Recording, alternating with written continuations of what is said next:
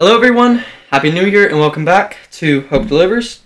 Today, we have a special guest, our very first guest, Peyton Davis, Hello, hello. and we will be talking about the birth of Jesus Christ. We're going to be in Luke 2, 1 through 21. So, let's go and jump right on in. In those days, a decree went out from Caesar Augustus that all the world should be registered.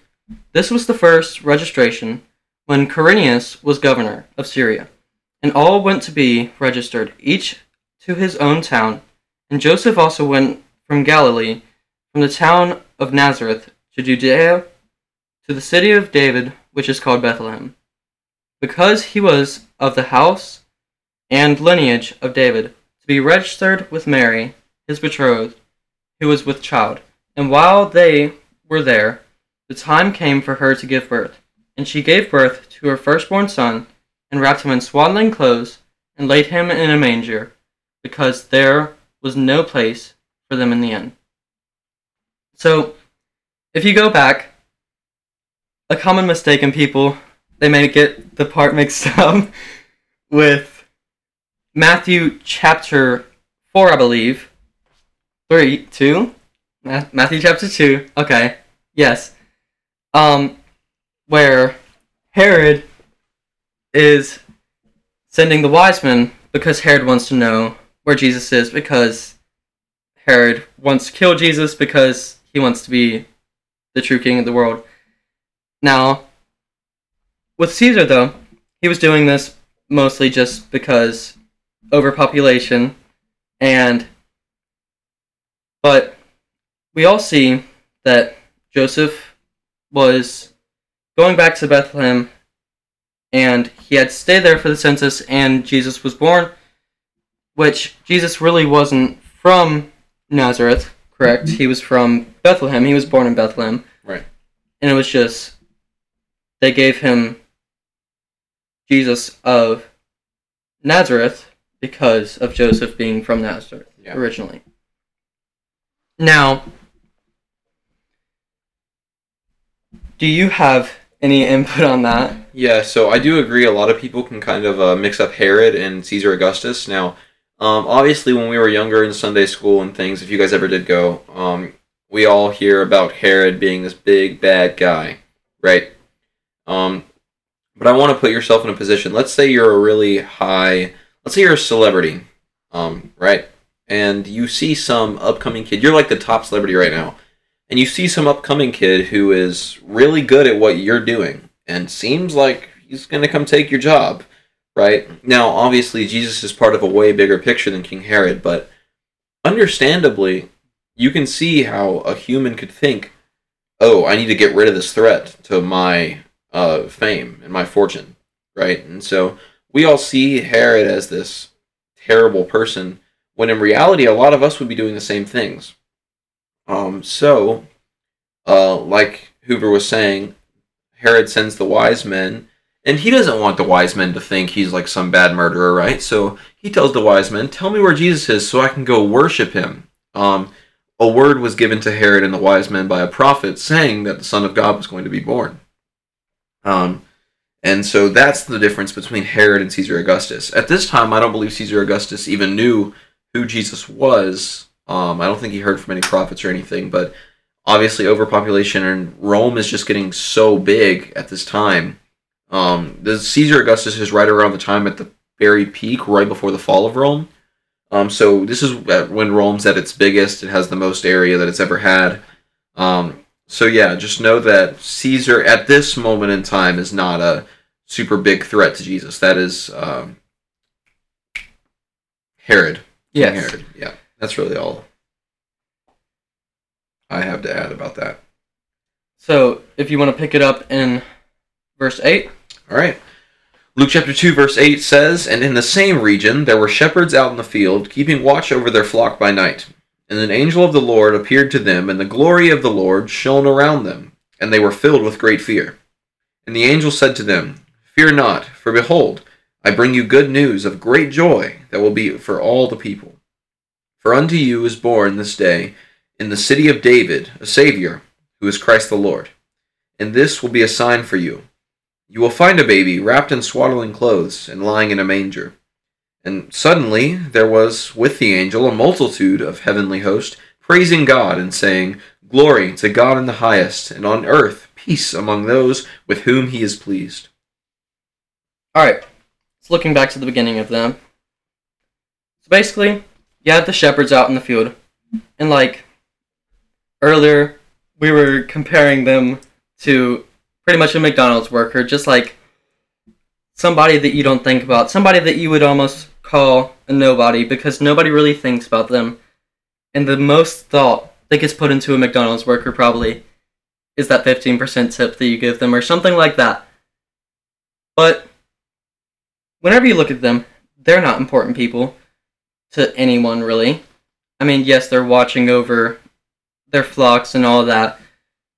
But the thing is, if they're struggling in life, whether it's financial or family, anything like that, sickness, they're the ones going to go to the Lord because they're not greedy. They don't have that much money. They're just regular people. They're on our level almost, except, yes, we are more privileged nowadays.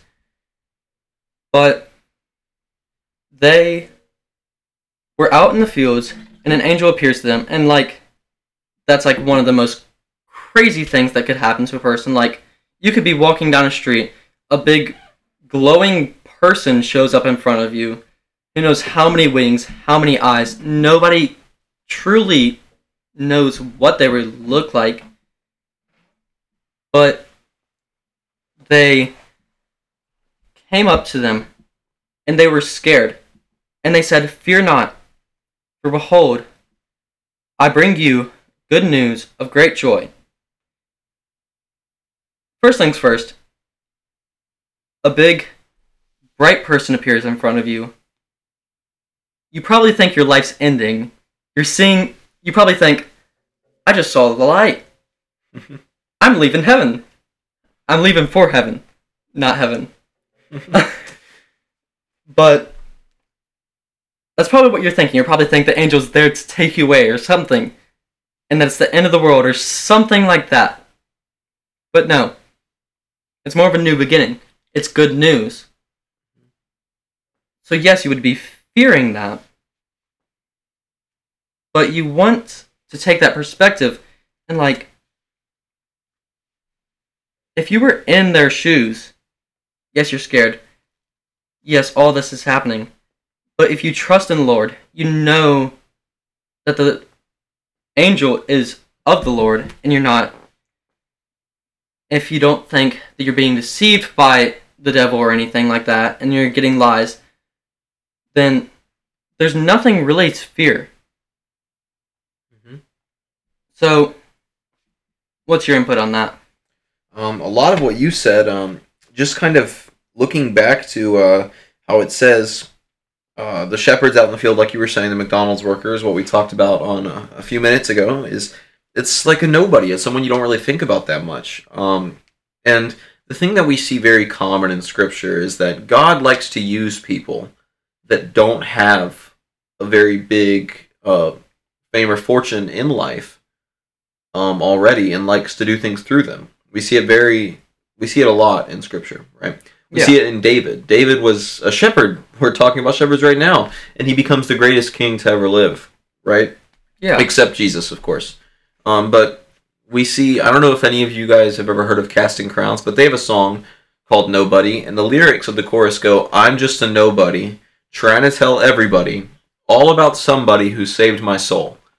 And thinking about that as all these people who are nobodies, all of us are nobodies compared to God, right? But he loves to use people like us who aren't these big names and aren't these super famous people, and likes to do big works through us. Now, don't get me wrong, there are really big names that God is clearly working through and doing great things through.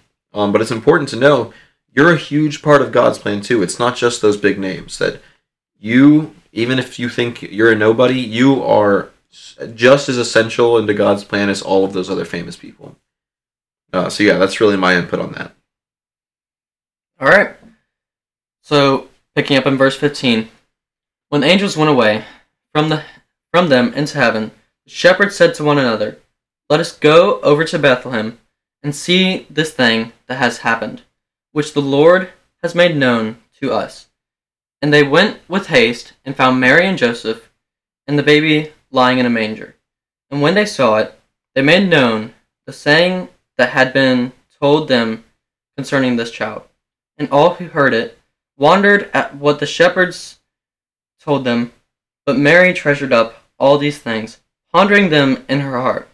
And the shepherds returned, glorifying and praising God for all they had heard and seen, as it had been told to them.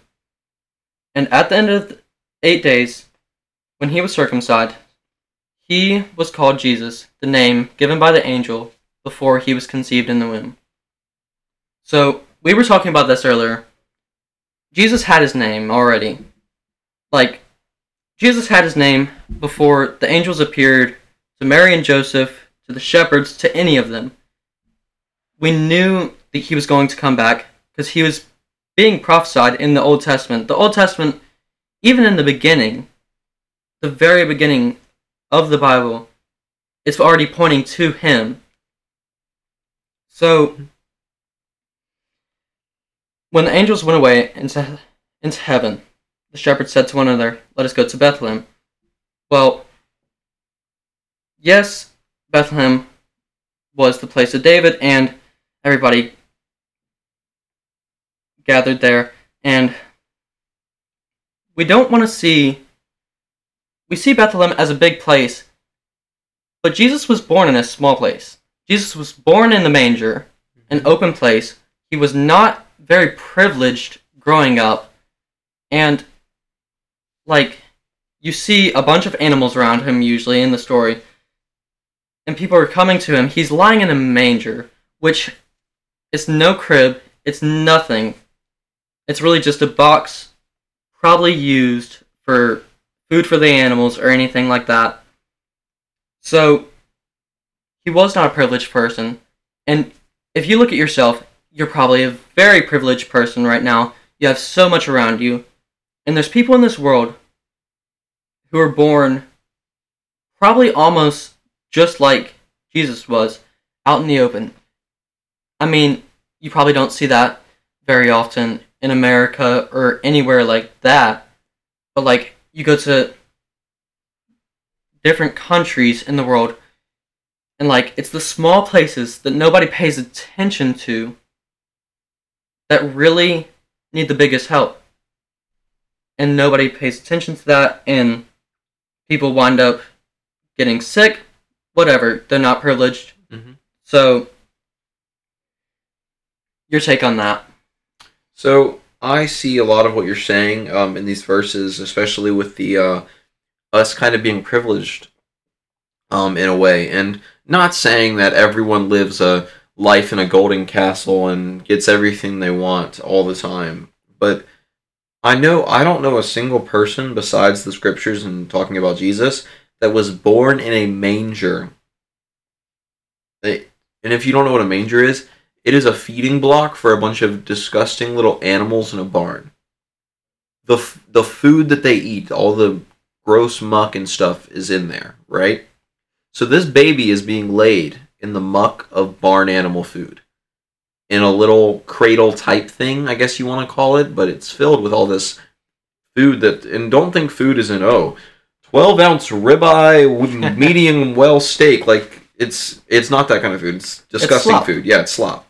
And I think that almost all of you guys listening to this podcast, whatever you're listening to this podcast on, whether it be your phone, tablet, computer, that's way more privilege than Jesus ever had, just owning that device that you're listening on. So even being grateful for that, realizing that the Lord of all lords was born in that place, and the things that you have in life. It's very easy to look at ourselves and realize how much we don't have, instead of looking at ourselves and realizing how much we do have and how much other people's don't. There's a parable I once heard, and it is, a man can go a few days without brushing his teeth and not smell his own breath, but everyone else in the room will smell it, and it will be bad smelling.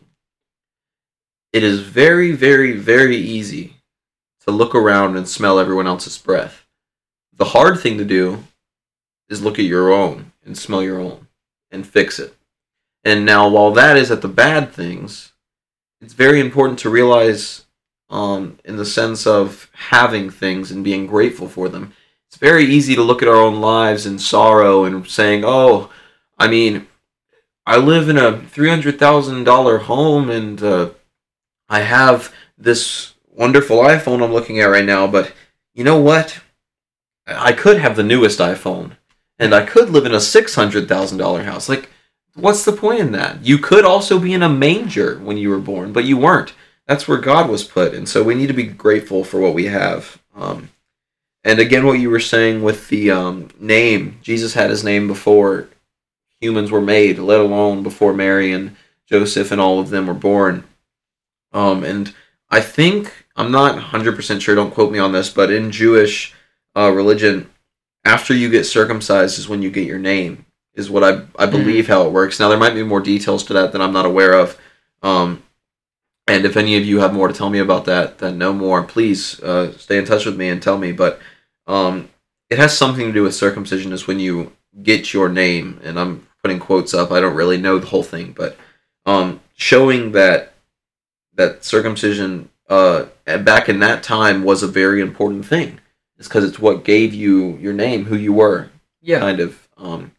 So seeing how that works is kind of interesting. In a podcast that I do with denominations and different religions, seeing how that's a very important thing in the Jewish faith is kind of cool to see. But yeah, that's all I have for that. I mean, like, we also see they go to the inn, they ask for a room, and nobody's willing to give up room for the pregnant lady who's about to give birth to the king of the world, the person who will one day come back and conquer Satan and the devil, and everything will go back to being perfect. Mm-hmm. So, yes, we don't have a perfect life. And Jesus, yes, he lived a perfect, sinless life, but he didn't live in a perfect world. He lived in a place where he was born in a manger. There was an inn that he could have been in, but nobody was willing to give it up for him. Yeah. And Jesus is the only one who would be willing to give up that space for us. So, that probably about wraps it up. Is there anything else you want to add in? You know, as the New Year's come around, I talked about this with Grant a few minutes ago, but something that we see a lot in the New Year's is resolutions, right? We see a lot of New Year's resolutions, whether it's, I'll be on a better diet, or I'll make new friends this year, anything like that, a simple New Year's resolution. I have one that I want all of you to find, okay?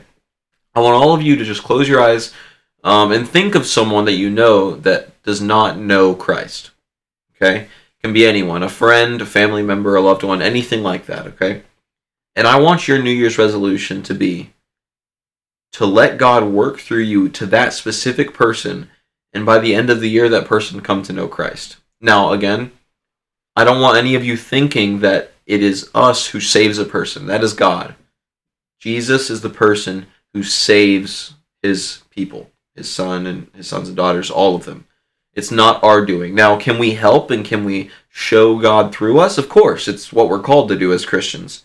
And that's what I'm asking you guys to work on. So don't beat yourself up if this person isn't saved by the end of the year, because that's God's job. Just all I ask you guys to do is really think of someone and let God work through you to that specific person. Now, if you are someone who, second I said that, go, boom, that person, I think that might be God's way of telling you this person needs you right now and kind of needs your guidance to show them who I really am. And that might be what God meant by that. And maybe there's some of you out there who don't really know who you could help. And that's where I'm asking you to really think over that, whether you're listening at nighttime or right before you go to bed. Just think of somebody who could really use that. Because I promise you there are a ton of them. Or maybe some of you say, man, I don't know any people who aren't Christians. And what I have to say to that is, well, it's time to make some new friends, because every single Christian's job is to go spread the word to non-believers. And so that's my New Year's resolution for you guys. Yes, and even in the Bible, we see us as disciples of the Lord. We are called to be fishers of men. So we need to go help people come to Jesus. Mm-hmm. So keep that in mind throughout the whole year. Work on one person, even if it's just one person at a time, or if you have many people that you're getting together and trying to help through different problems. Just keep that in mind. So I think that about wraps it up, and hopefully another episode pretty soon. And thank you all.